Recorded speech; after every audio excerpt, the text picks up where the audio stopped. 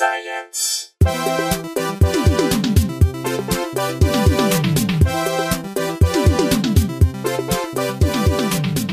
Hey everyone, welcome to Probably Science. I'm Matt Kirshen. I'm your second host of two today, Jesse Case. That's right. You'd think that would be slicker given that we actually didn't need to work out any of the order. That's true. It was of us just this time. process of elimination, and we still messed it up. This is an Andy-less episode. It's just before 4th of July, and Andy's off somewhere sunning himself. He's posing in the hills. Mm-hmm. There'll be pictures on Instagram for you to see later. So it's me and two British people for the 4th of July to celebrate my nation's independence from these horrible people. Well, a semi-British person, but also an Australian person. Oh, I don't know. I know nothing. All right. An Australian person who is living in Britain. Ah, there it is. Okay, well, yeah. I mean, who do we have today? What's going on? Well, we have a guest who is, I would say, British podcasting royalty. One of the hosts of No Such Thing as a Fish, which is also, you may know, the people who are behind QI. Also, We Can Be Weirdos, another podcast, and The Cryptid Factor with friend of the show, Rhys Darby. That's a third podcast, and the author of the brand new book, which is just out right now, called The Theory of Everything Else, A Voyage into the Weird. It is Dan Schreiber. Hey, Dan. Hey, thanks for having me, guys. Oh, thanks so much. Thanks for joining. Thanks so much for coming. What happened to Andy? You couldn't be bothered? Pretty much. Yeah, I don't know. I mean, I had so just for the listeners at home, we're starting a bit late, right? I was going to join the podcast late, but because I had therapy, but I've gotten out early. Because does that mean you're fixed? Everything's good. Nice. Hey, congrats. Yeah, she said we're done. She said, she said we're done here. But that means I'm far too caffeinated because So what I did, and I do this anyway, I think I've talked about this before, I drink loads of coffee, loads of caffeine before therapy, so I talk faster to get... Oh, wow, that's so economical. Yeah. That's amazing. But today, thinking maybe I can get out a little early, I went way too hard. Because I was like, we've got a podcast with Dan, so I'm just going to pound like 2 pots of coffee here. And your therapist, did that then become the focus of your therapy today? Was that sort of like, let's talk about this therapy strategy of yours? Yeah, no, my therapy constantly breaks the fourth wall. Like we're constantly talking about the process of therapy itself. And do you think your therapist goes home going, he's so innovative, he's really smashing the walls down of therapy? Yeah. This guy's incredible. Yeah. Oh, my other clients are so slow. I hate it. Jesse really brings it whenever we have therapy. Jesse's like when you do ×2 on your podcast listening. Is that you? Yeah, that's me. It's sort of what I do in therapy. Is it's like an audiobook that no one should have to. It's an audiobook where you pay them to listen. And where the author pays. It's an audiobook. And, if we were better, we would have used that as a segue, Matt. Yeah, but we're not. We're nowhere near as professional as... So, Dan... you said this book is out just now at 2:17 Central Standard Time? Exactly. I think there's probably a fair overlap between our listenership and at the very least No Such Thing as a Fish, which has a huge listenership. But so a fair number of our listeners may already know this, but tell us about the book, because I saw it. You had some copies when we did Rhys Darby's show together at Largo a couple of weeks ago when you were visiting town briefly. Yeah, I left a copy at Largo as well. It's sitting there in the dressing room, just hoping that some comedians will find it and go, hey, this guy seems nice. I'm going to be back at Largo next week. I'm going to be there on the Pete Holmes show, so I'm going to have another look through the book. Oh, great. Or I could just buy an actual full copy of the book. No, you just wait for gigs to look at books? What do you mean? Yeah, exactly. I'm just reading, it's like if you got like a dent. I remember like my dentist had some Reader's Digests, and there was like one article that I was like working my way through at each dentist visit. So... Yeah, exactly. Like 6-month intervals. Matt, why are your teeth so nice? Like, well, I'm really into this Sulawesi geography. All right. I'll quickly just mention what it is, which is that I'm very obsessed with weird theories that people have around the world. And through doing No Such Thing as a Fish, which is a pod where each week 4 of us who do this show in the UK called QI, which is a show that mixes comedy and fact, it's a panel show, We do a pod where we bring our favorite fact from the last 7 days to the table and we discuss it. And, not 20 years basically of doing research, I haven't really found someone who is historically important or like a place or a moment in history that didn't have a little bit of like weird batshit about it, or like a belief of batshit behind the person that I was looking into. Thomas Edison, it could be Albert Einstein, it could be anyone. And you think, oh, they're really rational, but then underneath it there's just this little bit of oddness. And I thought, we keep sweeping that under the carpet and getting a bit embarrassed by talking about our weirdnesses. So the book is just showing how people's weird ideas have actually positively changed the world rather than been all conspiracy theory. Have you got any favorites that you discovered in the course of writing the book? Yeah, I mean, the whole book is a favorite. So when I was doing the audiobook, I virtually was just going, "Oh, this one's amazing." No, wait, the one thing that really got me was, okay, this is a science podcast. The PCR test basically curbed the entire pandemic's death toll by a huge amount. Millions more would have died unless we'd all been taking this test. Now, prior to the pandemic, I'd never heard of PCR before in my life. Do you guys know who invented PCR? I don't. I weirdly do, just because I was writing on a science show that straddled the pandemic, like the pre-pandemic and post-pandemic, and this became one of the topics, and it was because it was connected to geography, and one of the areas was the national park in question that I think you're about to talk about. Yeah, well, so this is, I think that's right. So Kary Mullis is the guy who invented PCR. And no one really ever talks about him. He should be a household name because PCR has kind of changed everything. It's been used for forensics, so for DNA testing and all that sort of stuff. It's given a level of accuracy that we've never had before in history. It's been used for archaeology. So if you're looking for trying to identify the bones of a king, again, it's just taken it to a place we've never done before. It's a really like game changer moment. And the guy who invented it, Kary Mullis, in the year that he invented PCR, for which he won the Nobel Prize, he also claimed that while he one night, late at night, was going out to the toilet, an outhouse in his country home, that he got into a conversation with an English-speaking phosphorescent raccoon, who then abducted him and took him into a spaceship for about 4 hours, then returned him onto another street, and he spent the rest of his life trying to work out what the hell was that raccoon, and has anyone else seen it? I am gonna back up for a second, because I did know about Kary Mullis, and I did know some other weird things about his opinions later on in life, but I did not know the phosphorescent raccoon story, so thank you. That is... Oh, okay. Yeah, I mean, he was wild. I very confidently was like, I got this story. I know. Nope. He is wild. I mean, the stuff that you'll know is this hugely controversial stuff where he kind of said that there was no correlation between HIV and AIDS, and so that was a horrible thing to say, because it's a thing where it's a lot of scientists it's a thing that a lot of people who've won Nobel Prizes, particularly scientists, seem to get. It's a disease that you get after winning the Nobel Prize, which is called Nobelitis, where it's the sudden belief that everything you ever thought in your head should now come out of your mouth, right, as if you're an expert in it, even though you might know zero about it. And you're the laureate in poetry. And yeah. Exactly. It's just like everyone. So Mullis said HIV doesn't cause AIDS. And so there were dictators in Africa who used his opinion and said, look, this Nobel Prize winner says this, therefore we don't need to give medicine to our people, and caused hundreds of thousands of deaths. So there's a yin to the yang in terms of him saving lives with PCR versus the amount of death. But I mean, he was wacky. He used to try and sell little cards that had DNA of celebrities in them, jewelry with celebrity DNA in them. So you could buy some Albert Einstein earrings or some Marilyn Monroe nose piercings. He was extraordinary guy. And he spent all his life trying to work out why this raccoon abducted him into a spaceship. So we could have saved a lot of lives in Africa if someone had just got a day glow raccoon costume and hidden in his garden at night and told him to stop with all the nonsense about the HIV connection.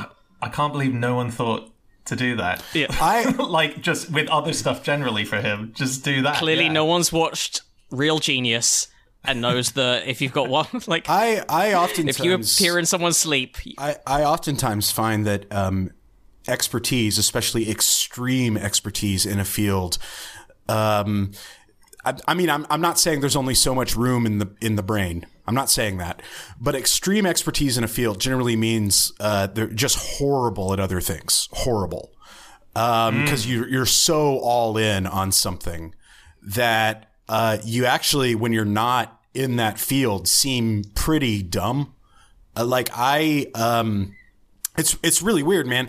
In the pandemic, I worked on the Moderna vaccine. Well, I wasn't in a lab coat looking at a microscope. You know what I mean? I was like a lab assistant. Cool. But this was just during a clinical trial location. I'm nobody. It was nothing. I was getting coffee for a guy. But the cool thing is we would have, it was all via Zoom because everything was shut down. So we would have Zooms with, these huge deal virologists. Like everyone's figuring out the study, and it was these like actual geniuses, these huge deal people. And that was my favorite part because we'd gather around the laptop and sort of zoom into the mothership, and everybody's figuring out what's going on. And these, they're the smartest people in the world, and they couldn't figure out Zoom, where it would be like a sketch where Anthony Fauci would just for half an hour have like a filter on that made him look like a fox or something. And one guy, his background, he was trying to make it like the beach. And this is, like the head of the NHS or something. And he's trying to make it look like the beach, but it was clearly just his camera roll. So it'd be like weird pictures of his wife and stuff where like his background. And it was horrible. It was horrible. And sometimes they would talk about something else. They would just be trying to small talk, and you'd realize they know nothing. Like they're insane people. They know everything about sequencing RNA. Everything, but then just insanity. They just know nothing. So focused, yeah. I just remember there was one little nugget that I remember about when the vaccine was being developed. Is one thing they needed to make sure was the vials that they were being carried in were really strong enough that they wouldn't be breaking along the way, and then you have this crisis of undersupplying all the medicines and vaccines that you need. So what they needed was basically something that could survive if you dropped it down a flight of stairs as you're carrying it. And that then became the stress tests for this one place. They would make them and quickly go out to the staircase and chuck them down the staircase in the building they were in. And if they weren't shattering, they're going, yes, that's the level. That was the way that they developed it, like physically chucking them down staircases. Mm-hmm. Yeah. High quality science. Yeah. High quality stuff. Exactly. That's how it's done. So what's the theory there? Because that's not just, that's not him just having some, that's psychosis. Oh, well, that story, that's with the raccoon. Yes. Sorry. I didn't mean to pivot back, but No, so for him, for the reason I put it in the book was it was just quite relevant to the point I was trying to make, that sort of madness and genius can work together sometimes and allow people to see things differently. So when he had the idea for PCR, he went back to the people that he was working for. He told them the idea, and they all said, you're nuts. This will never work.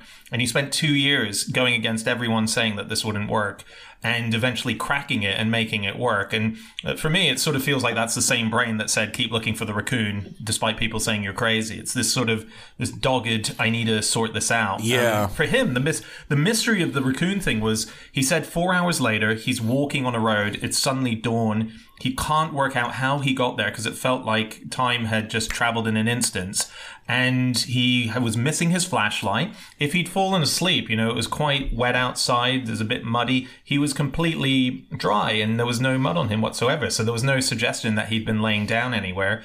And so he just had this in his head. And there's a weird ending to the story. And this is, this is a guy that did a lot of drugs. He wasn't on drugs at the time, but he claims he was once saved by a woman after he'd done some laughing gas and the pipe got stuck in his mouth. This lady came and saw him, and he passed out on the ground and the pipe was just in it, just pumping the shit in. And so he should have died. And he woke up and the pipe was somewhere else in the room. And he was like, how the hell did I How did that happen? No one else is here. Right. And years later, or like a year or whatever, he's at a party and this woman comes up to you and he says, "Hi, nice to meet you." And she says, "Oh, we've met. I saved your life that night when you had the laughing gas thing." And he went, "What? You were in my house?" And she said, No, I was in a different city at the time, but I traveled across the astral plane and I took it out of your mouth to... This is the guy who invented PCR. Yeah. But then that raccoon story, years later, he's in a bookshop. He sees a book called Communion by Whitley Strieber, which is the classic of UFO abduction books. I think it was like the first major abduction book. The cover had a gray alien head on it, and that's the very first time that was properly depicted. The classic image we now have as emojis and everything, that is from this book. And he's at home reading it, and he gets a call from his daughter saying, "Dad, you've got to read this book. It's really amazing. It's called Communion by Whitley Strieber." And he's like, "Wow, that's insane. I am literally reading it right now. Why do you want me to read it?" And she says, "I haven't told you this, but you know when me and my fiance or husband or whatever, we borrowed your holiday house?" And he's like, "Yeah, a few months ago. The weirdest thing happened. I went out to go to use the bathroom, and I kind of I disappeared. And my partner was looking for me for hours and hours and hours and couldn't find me. And I don't remember anything. I just remember waking up on this road and he's going, that's the exact same road that I was on. That's the exact same time difference. That's the exact same everything. Except she's got someone who can corroborate the story in a partner. And he said, "Honey, tell me, did you see a talking, glowing raccoon?" And she said, "No." And so he's like, "Damn it!" And he didn't get his moment. It's as if it's genetic, that kind of thing. Exactly. What can you trust? What can you trust in this story? It's so hard to tell. But again, this guy changed the world. No, I know. It's like the Martin Luther thing. Like, the concept of individuality is basically like everything we know is because of Martin Luther. But he was, thought he saw the devil while he was taking a shit, and he would smear shit on the walls, and just a violent schizophrenic. Wow. Yeah, that's great. That's great. Yeah, didn't know about him. But yeah, so the book is, that's just an example of like one of the stories that I just dug up a lot of interesting stories and just found a lot of weird facts that I just wanted to tell. I did a whole chapter on the Apollo moon landings, and weirdly, the thing that shocked me most of all the facts I found for this book is that Neil Armstrong's first footstep on the moon wasn't even his favorite footstep. It was his second favorite footstep. I've ranked all mine. Yeah. Exactly. Not many of us have a ranking, do we? A top 10 footsteps, but Neil rightfully should have at least number 1 top favorite footstep for being the moon, and it doesn't even it's not even there. So what is number 1? It's when he was in Jerusalem and he was walking with a historian, and he said, "Is there anywhere that Jesus historically would have walked on?" And he said, "Well, these are the steps that lead to the temple that he would have gone to. So these steps haven't been changed in thousands of years. So right now you are stepping on a step that Jesus himself would have walked on." And he said, "I have to say I'm more excited by taking this step right now than I was taking the one on the moon." But can he confirm that Jesus had never been on the moon? I know. I was just thinking that, like, if you're a sufficiently, isn't Jesus like sort of part of God? And if you believe in that, if he's everywhere, he's been on the moon. Yeah, but he's narrowing it down, isn't he? Because Jesus didn't walk on every bit of Earth. So this is you need an exact. Was Jesus at the sure? But if the ocean of tranquility, the Sea of Tranquility, I think is where Jesus would have walked if he was on the moon. Oh, good call. He's walking on maybe even the whole walking on water, walking on the sea thing, maybe even came from Jesus's moon visit. Much easier to pull that stunt off on the moon as Absolutely. And yeah. Yeah, good calls, Jesse. Thank you. Really? Yeah, no, I should have had you for the research process. No, I'm a thinker. Your therapist has no idea what she's got on her hands here. It's wonderful. No, that sounds fantastic. What is the name of this book? So we can all go get it, or it's called The Theory of Everything Else. The Theory of Everything Else. It was out in the it was out in the UK in October, but it's just come out in the States as of a couple of days ago. And I got to say, and there's one at Largo if you want to read it. Get over there. There's one at Largo, so no one buy it. Just go to Largo, get backstage. Just get yourself Matt can booked. probably get You have to, yeah. Yeah, exactly. Yeah, dedicate your life to an art form. Get backstage. The easiest way to read this book is to get booked at Largo, a specific venue in LA. There we go. There is only one copy in the States, and that's it. So if you want to do it the hard way, you can also get it from any bookshop, but that feels like a real boring. hassle compared to... Yeah, no, don't do that. Yeah, that's terrible. Dan, we've already slightly covered this, but we ask our guests before we get into the stories, what, if anything, is your background in science? And that's ranged from classes people have liked or hated, to blowing stuff up in the woods with their friends, to spending a couple of decades researching for a knowledge-based panel show. Sure. Yeah, I mean that's basically it. Because I went to a really odd school in Sydney. So I was born and raised in Hong Kong. Then I moved to Sydney for my teenage years, and I got enrolled into a school called Rudolf Steiner, which is it's a very bizarre hippie. I thought it was a hippie school. It turns out it's a bit more dangerous. Turns out that, and I only found this out in the process of writing the book, that the founder, Rudolf Steiner, believed himself to be genuinely a descendant of Atlantis. And so that was the kind of school that I was going to. And so science was there, but fringe science, they were they were more excited by the fringe science stuff. Like, I genuinely got really good marks at school for a presentation I gave on the fact that I said there were Atlantean crystals that were hidden underneath the Great Pyramid of Giza, and that we have found the secret tunnel that contains them. I stood up in class and gave that as a lecture and got really good marks for it. So science was part of my life, but it wasn't really the front runner in a school like that. But science sort of in quotes. Science in a very... Exactly. And then I moved to the UK, and I think it was... I'm sorry to interrupt, but I mean, what was the proof, this paper? I'm fascinated by this. There are Atlantean crystals under the pyramids, but what did the paper surely didn't just state that, like, this is a fact. Oh, no, this is my paper. Yeah. It wasn't, I was... Right. Yeah. Oh, I mean, how did you prove this obvious thing? Well, what you need to do is you need to go to a school like mine where proof is not a burden that you need to supply. It's more vibes. It's more vibes, and it's sort of, like, I remember they said we're going on an excursion this term, and we were very excited. And the only excursion I can remember was when we were told to put our heads down on our table and imagine we were in ancient Egypt walking through Tutankhamun's tomb. Yes. And it was very descriptive. That's called field tripping balls. We did that at my school. Wow. But so science was then when I moved to the UK, and someone pointed out that all of the stuff I was reading, Eric von Daniken and all that stuff, was bollocks. And that, had you heard of Carl Sagan? And I think it was probably Carl Sagan that made me suddenly realize, wow, this is far more interesting than the made up stuff. Wow. Okay, that's great. And it's my big love. Science. I love scientists. Science. So I'm particularly a fan of individual scientists who are in the kind of more poetic sense. They can, literally Sagan. Everything Sagan has ever written, I think, is the best example of how science could be communicated. He is sort of a bit rude to the podcast, but sure. I thought when he was called Probably Science, I was coming onto a show that was more like my school, and this is a bit disappointing. No, we have stuff about those crystals. We have things about the Atlantean. Everyone knows that.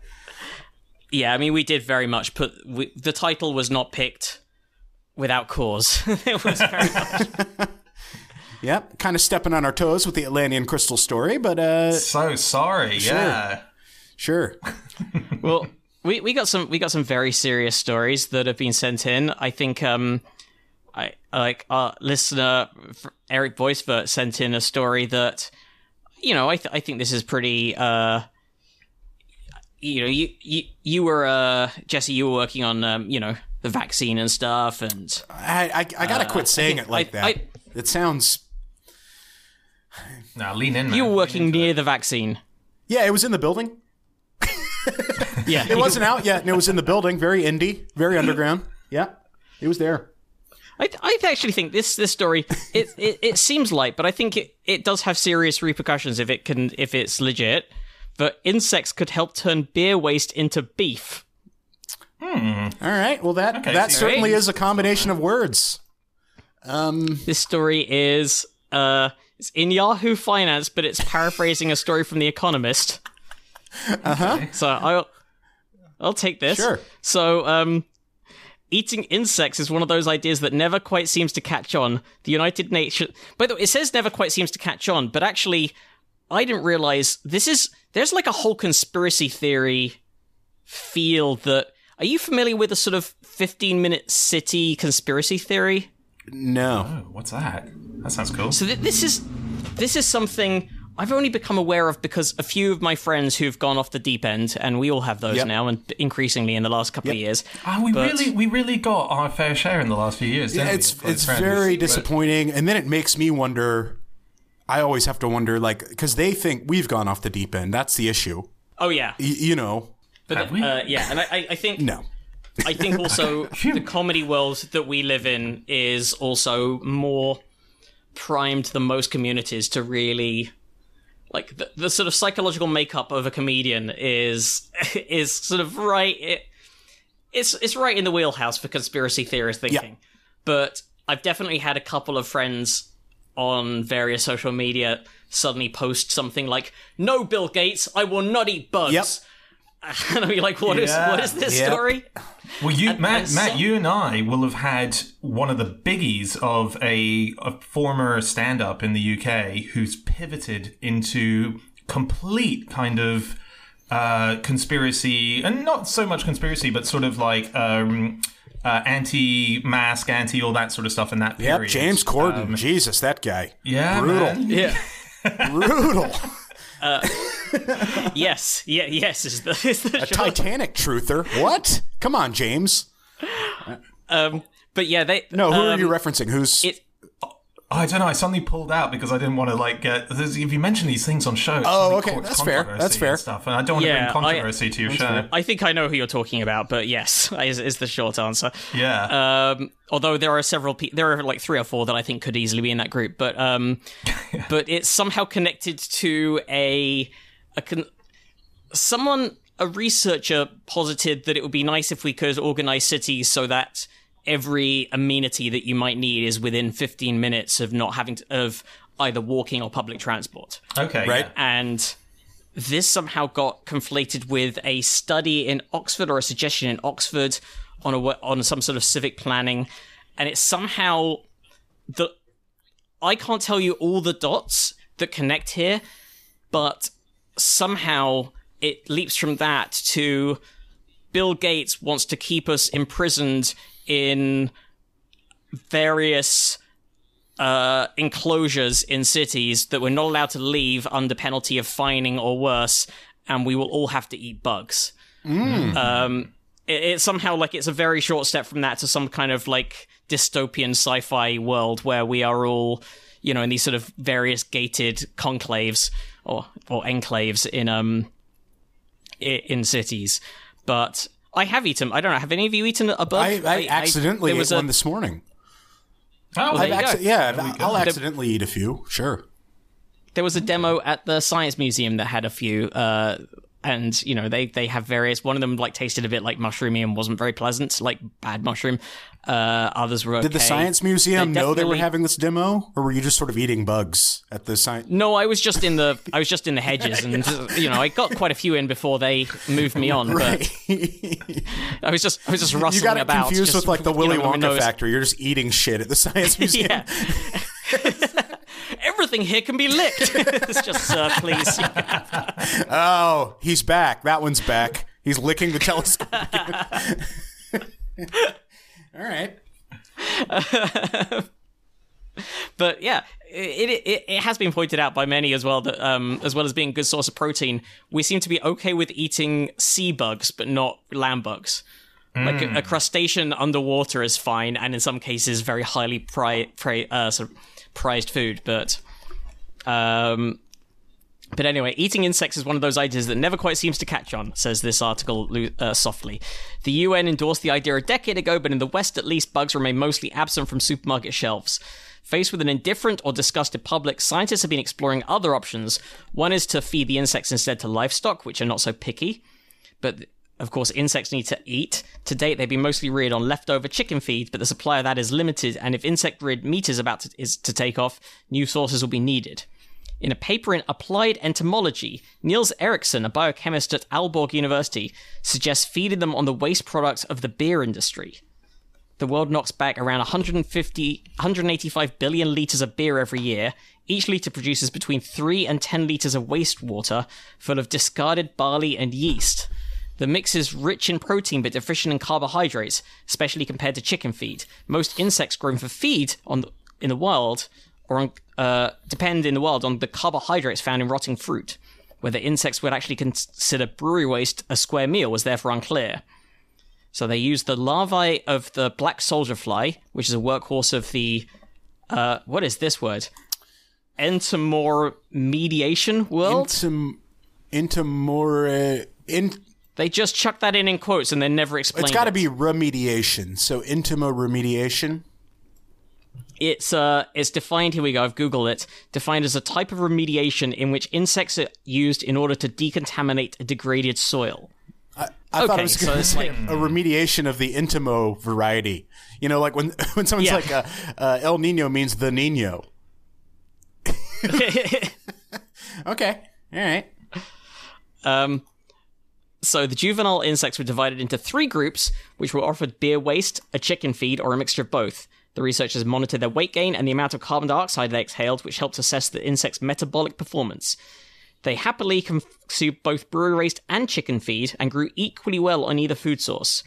When Dr. Eriksen ground some up and chemically analyzed the resulting paste, he found few differences in how nutritious the insects would be to farm animals. The results confirmed one of Dr. Eriksen's hunches. Although black soldier fly larvae favor rotting fruit in the wild, they're capable of eating carrion too. Like beer waste, it is also rich in protein and lower carbs. The experiment may have implications beyond the brewing business. Bone meal from slaughterhouses, sugar beet waste, and waste from other fermentation industries, such as those that produce bioethanol, are all likewise plentiful and protein-rich. All now look to be reasonable targets for nutrient recycling by insects. Whether consumers will be willing to eat insect-reared beef, though, remains to be seen. So this, by the way, this is a less exciting story. What's that, sorry? Well, it's probably, people... I don't think people... As long as the beef is still the beef, right? Right. It's well, I live in America where there are far fewer rules than there are in Europe about what you can and can't put into an animal before it's slaughtered. And I don't think they would even know. They wouldn't even know. Don't tell them. I mean, I think there's always been methods to try and get people to eat insects, generally anyway. Like I remember in Australia, we always have huge plagues of locusts. And locusts you can actually eat, but they're just so they look so horrible and they make such horrible noises that there's a huge problem with it. But there's restaurants in Australia that have rebranded them because no one wants to eat locust. But they've been rebranded in certain restaurants as sky prawns, and people are eating them. It's just the name that's given it a different vibe altogether. We love prawns. They're basically a prawn. They're a prawn of the sky. So I mean, that is what they are, but I'm surprised that worked. Yeah, there's so many places that... Well, because a lot of people, once they start eting an insect... Don't worry about it, baby. It's just some pubic prawns. That sounds cool. Yeah. I already want some. Yeah, now. exactly. Get on down there. Sky prawns. Sky prawns. Ridiculous. I do have to say, this story is less exciting than the title suggested, in that I thought that the insects might actually be sort of in some way, bioengineered to actually create real meat. But actually, these insects turn beer waste into beef via a cow. Right. Yeah, like you still need to actually have a live cow. Step one, get some beef. Right. Huh. But also, that sort of suggests that we're all on top of what our cows, the insects that they eat, are eating ahead of being eaten by the cow. Like, we're all like, no, don't give them that beer stuff. We know what insects eat. I don't know what an insect eats. I don't know what's gone into that ahead of eating. Cows will... I guess cows don't really eat insects, do they? So they're sort of suggesting they're going to make that their They would main turn it meal. into like a mealy. I see. thing. Sorry. Okay, I've misunderstood that. Yeah. Okay. I'm still fine with it. Yeah. I mean, yeah. This is. Well, actually, it's not up to me. Do cows like it? I guess they did the test and they showed that it didn't make much of a difference. But is it a huge difference? We got to do way more tests on this kind of stuff. They do amazing amounts of tests for the sake of the animals. When, do you know that in dog food factories they have someone who there's a dog food taster, and someone who actually tastes the food on behalf of the dogs. It's the opposite way around. To see whether or not the dogs will like it. And then there's someone who's employed to smell the breath of dogs as well, that they're testing new cans of food on, new menus and new ingredients and so on, so that your dog at home won't just have pongy breath off the back of this new ingredient. So they just go around sniffing inside their mouths.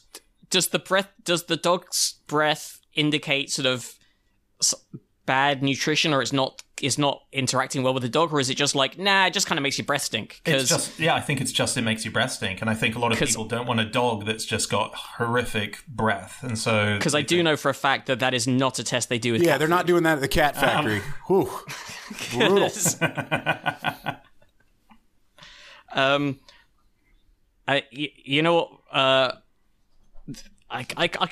Jesse's the segue person. I'm just gonna do this story because we've got a story. We're still in the world of eating animals.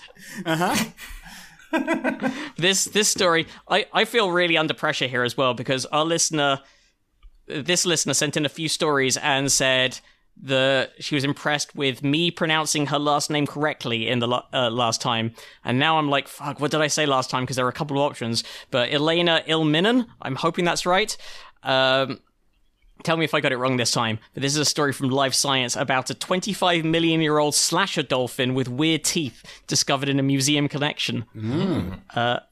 Researchers believe the creature named Nihohai Matakoi used its horizontal teeth to thrash up prey before gulping it down. Is that the species name, or have they just named this particular... They just chose an insane name for this? Yeah, it's just this one. They could have gone with, I don't know, Peter Douglas, but they went... Okay. All right. This Nihohai Matakoi. This actually... Apparently, it comes from, according to the article, it comes from Maori words, because it was discovered in or near New Zealand. Okay. But Maori words meaning slashing teeth, face sharp. That checks out. Yeah, if you look at the fossil, checks out. Pretty accurate. And it was discovered in this museum collection in New Zealand. This toothy animal lived during the late Oligocene. I should know how these words are pronounced, but during the epoch, which is 34 to 23 million years ago. Wow. They described the extinct dolphin from a near-complete skull found in a cliff face in New Zealand's South Island about 25 years ago. And I hope you get an email, by the way, from that epoch next week saying you did pronounce that correctly. Mm-hmm. Yeah, it's just... I don't know, because they wouldn't have had email back in that epoch. Ah, okay. We'll never know then. Yeah. But only flaw in that plan. But Ambre Costa, a researcher at the University of Otago in New Zealand and lead author of a study on the dolphin, had noticed the strange skull in the collection and realized how well preserved and complete it was. That's what made the skull so interesting, she told Live Science. The skull, which is around 2 feet long, that's around 60 centimeters for the metric people, has regular vertical teeth in the part of the jaw closer to the face, and flat, long teeth closer to the snout. These longer teeth, measuring between 3.1 and 4.3 inches, that's around 8 to 11 centimeters, seem to jut out almost horizontally. Weird. It is weird, but also I'm confused at the process here of how this has just been in a museum and someone's just noticed. That happens all the time. Huh. I mean, do people just drop off loads of fossils and then... Yeah, and also collections get transferred from private collections. And there's still... I went and did a behind-the-scenes tour of the Natural History Museum, and either this has now changed or that this is still the case. There were still boxes from Darwin's trip on the Beagle that had yet to be catalogued and properly opened and stuff. So you've got stuff going right from the kind of the get-go of these museums opening that are still waiting. They've just got they got too much. They have way too much. So it's more often likely that a new species of an extinct species will be discovered in the back rooms of a museum than they might in the field. I'm just imagining 30 years of people just having their lunch, back there, and in the middle of the table there's a dolphin with teeth, and no one's acknowledged it. They're just, I've never really thought about it. That's kind of weird, right? Yeah. Okay. Yeah. All right. That's really interesting. So these teeth, these flat teeth don't interlock, according to Cost. So the mouth is nothing that would catch a fish. The close examinations of the teeth show very little wear and tear, suggesting it's unlikely the animal is rooting around in the sand for food. So what were these spade-like teeth for? To find out, the researchers considered the behavior of modern animals that have teeth jutting out from their faces. Sawfish. Sawfish are raised with snouts that look like long, flat chainsaws. And according to a 2012 study in the journal Current Biology, juvenile sawfish thrash at food by hitting them with their teeth. They just whack their heads back and forth, and that will injure or stun or kill that sort of prey. So then it's easier to go and slurp it up. So they think these dolphins may have done the same. The idea is supported by its cervical vertebrae, or neck bones, which were also part of the museum's collection. Unlike many modern dolphins, these weren't fused, meaning the animal had a greater range of motion in its neck than many modern dolphins. So this would have likely helped the dolphins to thrash their prey to death. It's weird when an animal is named after an invention, like a sawfish, or a hammerhead shark or something. It's like, well, that's a human thing that we, I don't know. It just seems like a like if we found a modem monkey, it looks like a modem. It's crazy. You'd be like... I mean, modem monkey just sounds like the name for the tech support person in an office. Yeah, it's a modem monkey. but Dave's the modem monkey. All right, don't call me that. Yeah. I don't know. It's just... All right, tech pig. Okay, come on now. Yes. No HR here. This is horrible. So that... Yeah, it's very interesting. Now, when they found it in the cliff face... We're assuming that used to be underwater, or did it just do an incredible leap and get stuck with its dumb teeth? Like, that's sort of how they went extinct. They were always just plowing their way into soft just earth. Getting stuck above the water constantly. Yeah, they were basically had cable ties for faces. They could go in, but they could never get themselves out again. Not a great design. Yeah. Is this the only one that we know of, or is this just an extra skull that's been found of an existing species? I don't know. It doesn't say in this article. But it does say that there wasn't much... They describe the extinct dolphin from a near complete skull. But it's got to be corroborated, right? Like, how do you know you're not finding an outlier? Well, that's the thing. They just have to roll off this one skull. Yeah. If it's So it could be a whole... Yeah, this could be just a total freak dolphin. That's... Yeah, you're right. It could be... If they don't have more, it could be a mutation that was not successful, that was just... Right. Well, I imagine in 2 million years... a deformity that... In 2 million years, if they find one giraffe, they're going to go, no fucking way. Yeah, what happened to this horse? We found the weirdest horse in the museum. It was there.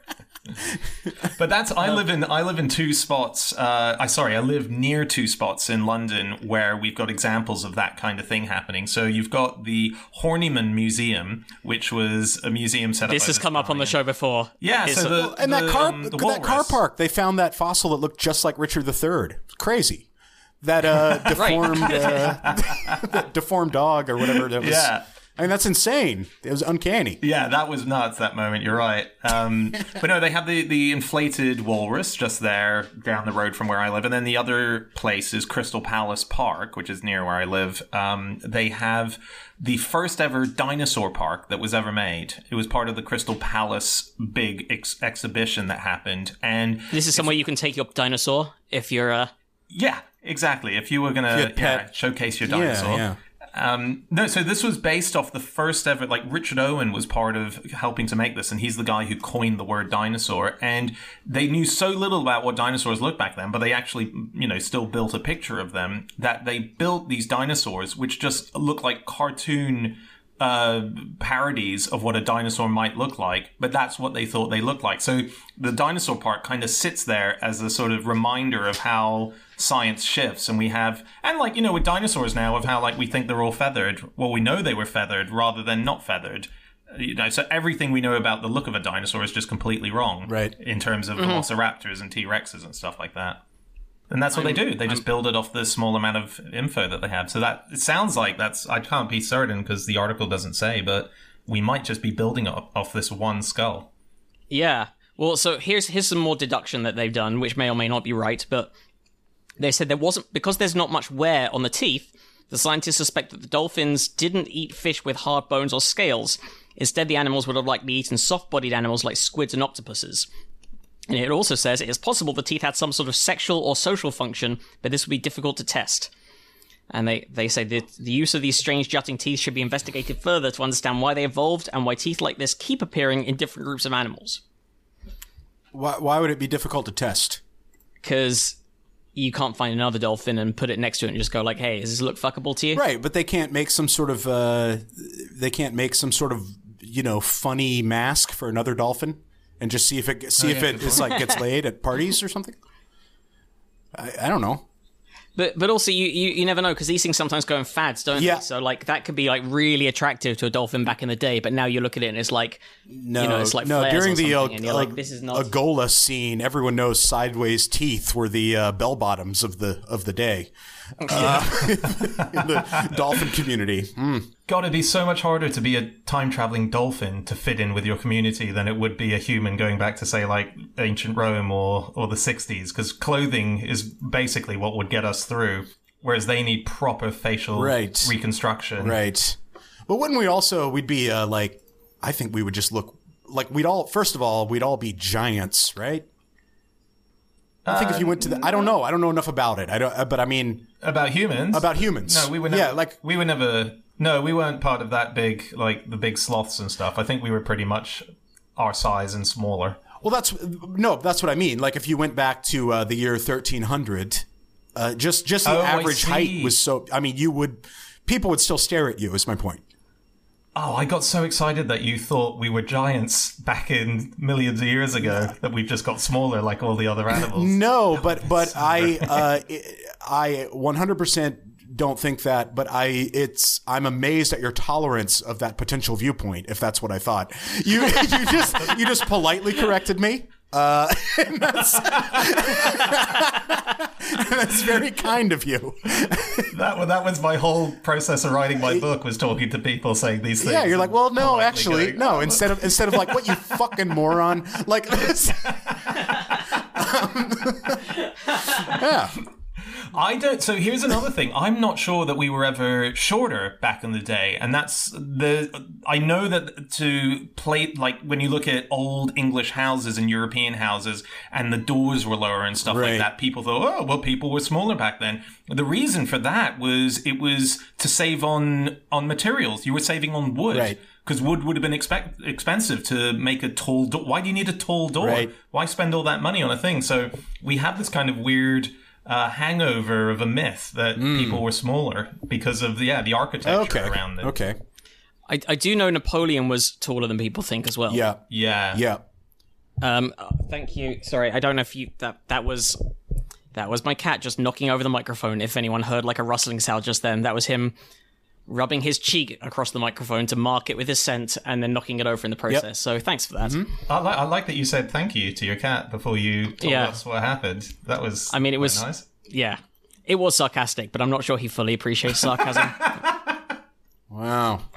So what do you mean? There's a lot of that. Napoleon Thank you for putting your ass in my face. Thank you. What do you mean Napoleon was... What are you talking about? Napoleon... Did he just have a massive, massive horse then? Or what's going on? He was... So there's a few reasons for the misconception about his height. And I only know this because I named an Edinburgh show shorter than Napoleon a few years back. And ended up reading up about this. But he was just a bunch of pissed off historians in your audience. He was about 5'7" or so, which is not that height. short. Yeah.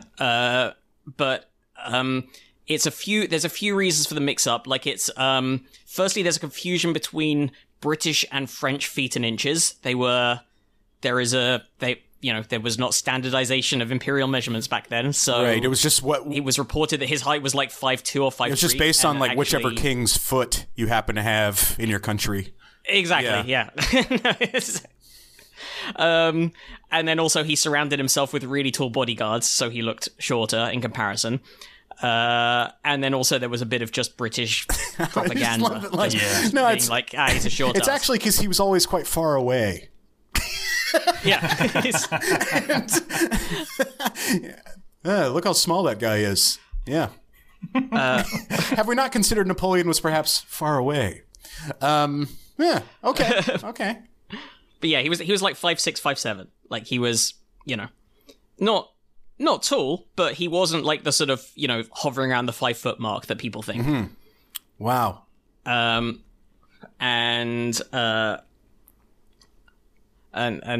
I think that's what was that all we were talking about right at the point that the microphone that I was disrupted by. Yeah. Very. We were talking about Jesse's theory of giant humans. Yes, my theory that I believe and that I... Yeah. Well, we do have a story that Michael Scully sent in. Napoleon famously died from, according to his autopsy, died of a stomach ulcer, stomach cancer, exacerbated by bleeding gastric ulcers. But I'll tell you something. If he had died from a stroke, he might have had a risk reduction by using a supermarket trolley. There it is. There's this story that's in The Guardian is the version of the story we're using, but there is a plan to potentially identify people at risk of stroke, which 1 in 45 people in the UK are living with arterial fibrillation, which causes abnormal heart rhythm and can increase the risk of stroke. And that's to install ECG sensors in the handles of supermarket shopping trolleys to screen adults for abnormal heart rhythms as they shop. Wow. This trial was carried out at 4 Sainsbury's supermarkets over 3 months, involving over 2,000 adults. Oh, I thought this was just like identifying like how many cakes are they putting in the trolley. Yeah. One of those creepy it stories sounds more where... like the kind of emotion they're having when they see that the cakes have been reduced by 25%. Exactly. Yeah.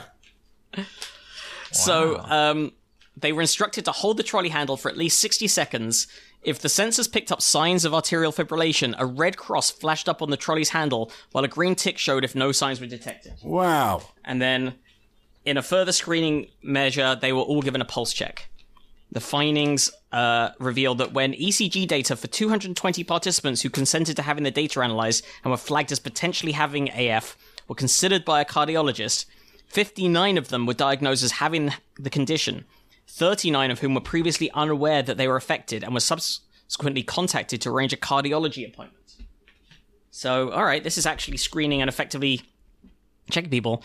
And so this challenges the idea... So the author of the study, Professor Ian Jones, challenged the idea that some communities were hard to reach. My response is they're not hard to reach, we're just difficult to access. By adopting this kind of approach to health screening, we've become more accessible, and therefore we're more likely to identify healthcare problems. Wow. But the team said further work was needed to improve the accuracy of the approach, noting that 20% of the ECGs were unclear, typically because hand movements complicated readings. In addition, while the method correctly identified between 70 and 93% of the time those with AF, it was less accurate at spotting those without the condition. So overall, the team estimated that only a quarter to a half of those flagged as having AF actually had the condition when reviewed. I guess the issue is you'd be more worried about false negatives than false positives, right? Yeah.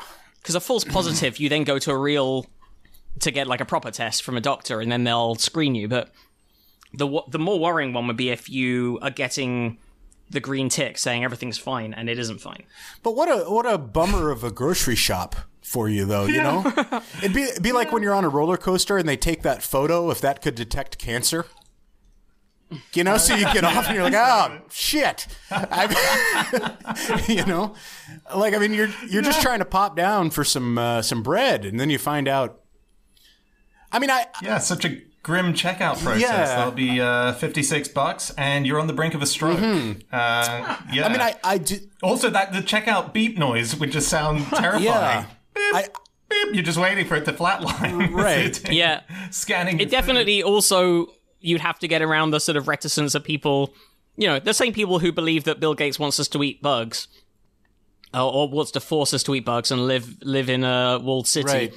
Right. Will also be, I think, loath to put their hands on a shopping trolley that takes your vitals. And Well, and the interesting thing about I mean, I'd also want to know what's being done with the data. I wouldn't trust like Sainsbury's offhand to not be collecting weird data on you. I'd want to see a fairly comprehensive data protection form. Well, if you're doing the shopping for someone else, then they get the stroke. That's what they're not telling you, is you can pass this on. This is I mean, yes, I very much support diagnostic. I mean, they're talking about it's communities that are hard to reach. It's more, free healthcare out there. I that's cool. But yeah, I don't know how many people are going to go for this. Diagnostic data on the shopping cart or something. It'd be like if you went and got your hair done in a perm or something, and they were also checking you for MRI. They were also doing an MRI. Like it inserts a lot of anxiety into very menial tasks.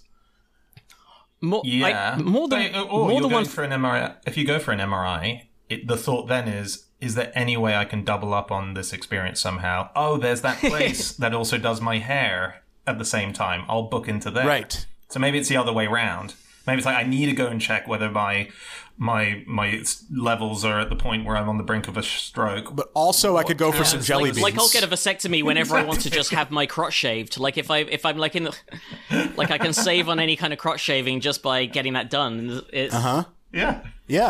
But they're not going to roll this out as they were just doing this as a test, right? It's not, Sainsbury's isn't just going to have that. Yes. No, it was absolutely being done as a one-off clinical trial. But it does make sense, though, to have various other locations where you can do at least like a provisional will catch a bunch of people test that will look out for this thing that can be very serious thing that can be headed off at the pass. Well, I guess they're just trying to figure out what's a reliable surface where you can get a pulse check, and I guess what's a thing that people are going to hold on to for a decent right, amount of time. and that does make sense, I suppose. Yeah. But people are just going to start grocery shopping in gloves, though. They're like, I don't want to know that. I don't want to. Yeah, exactly. Well, you can also just not touch that bit of the trolley, or I'm sure opt out of the study or pick up a different cart. But But it is interesting. Here's a fun thing you can do in a supermarket these days. My buddy did this. He's called Lieven Schreiber. He's a comedian and scientist in Belgium.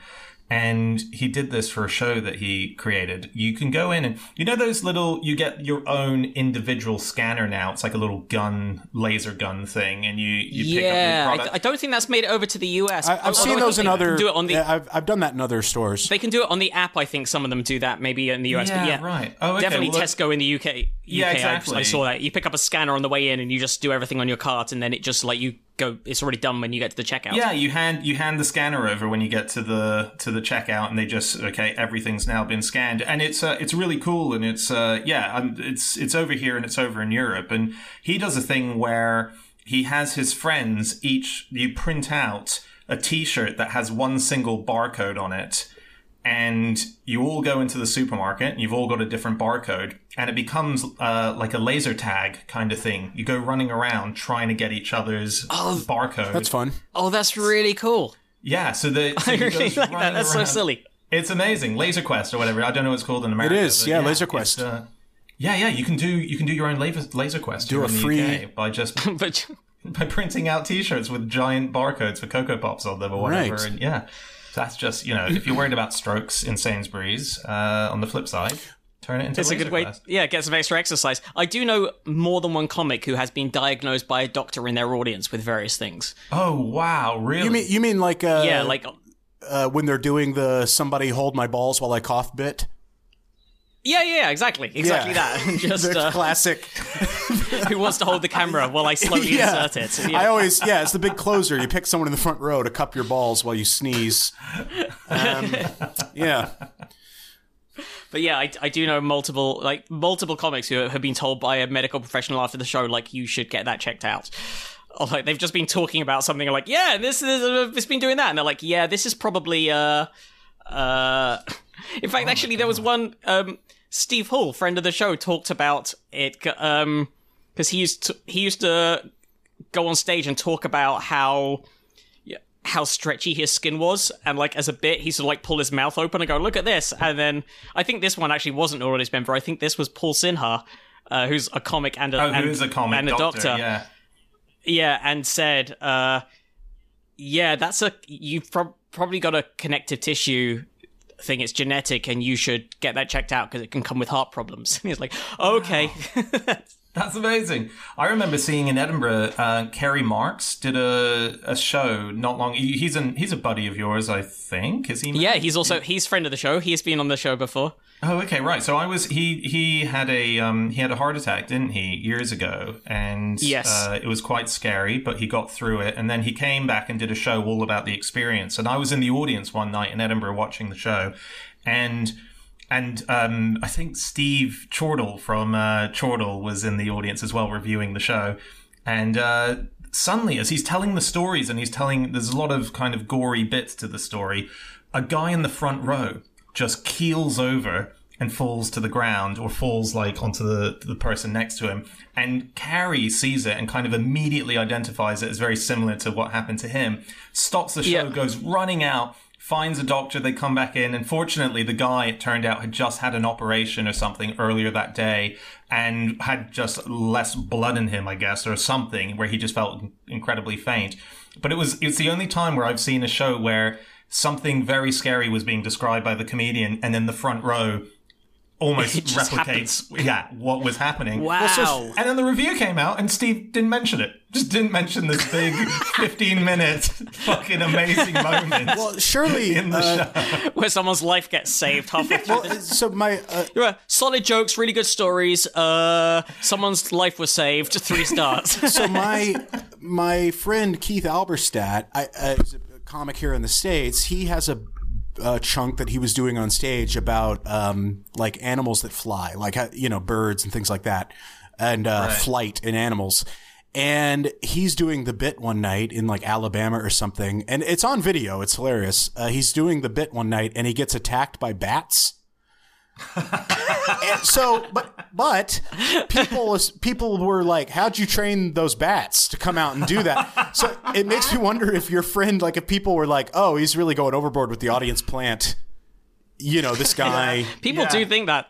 But also, if you're doing a show that's medical themed, then you do tend to attract medical professionals will come to the show as well. Like, I think Carey would quite often have doctors and nurses in his audience just for that reason. But I kind of agree with that, with what you're saying, Jesse, because this was in a period of Edinburgh comedy shows that was not long after another comedian who, Matt, you'll know him really well, Brendan Burns, had won an Edinburgh Prize where he planted someone in the audience to have a fight with him and storm out of the show. And suddenly this whole stunt audience thing was kind of a happening thing. So I do remember when it happened, there was confusion. And I think the fact that Carrie just left the room to find someone kind of... Oh, yeah. It's just... we should leave this room. We should. How's that for a segue? But... Dan, where can our listeners find you and everything you do? And more importantly, your brand new book, which from the Largo segments I've read so far, is excellent. Thanks. I can be found somewhere in between the Horniman and the Crystal Palace dinosaurs in my physical self. If you want to say hi online, I'm on Twitter and Instagram at Schreiberland is my tag.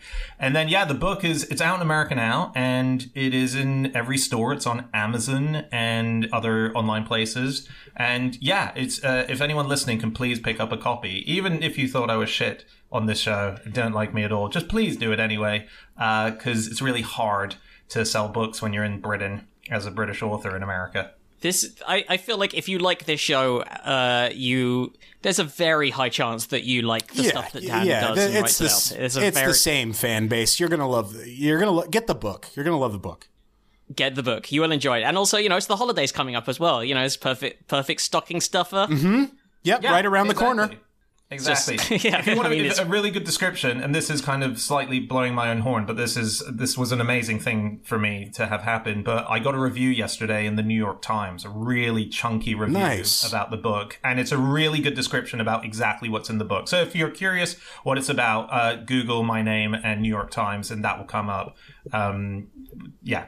We can also put a link to that in the show notes, where we also put links to all the stories we cover. And you can find us, probablyscience.com is the website where all the show notes are. You can also find us online at Probably Science, individually at Jesse Case and at Matt Kirshen, and probablyscience@gmail.com is the email address for any questions, comments, clarifications, stories you would like us to cover. And once again, Dan, thank you so much for joining us. Thanks for having me, guys. Yeah, we'll see you guys soon. And bye.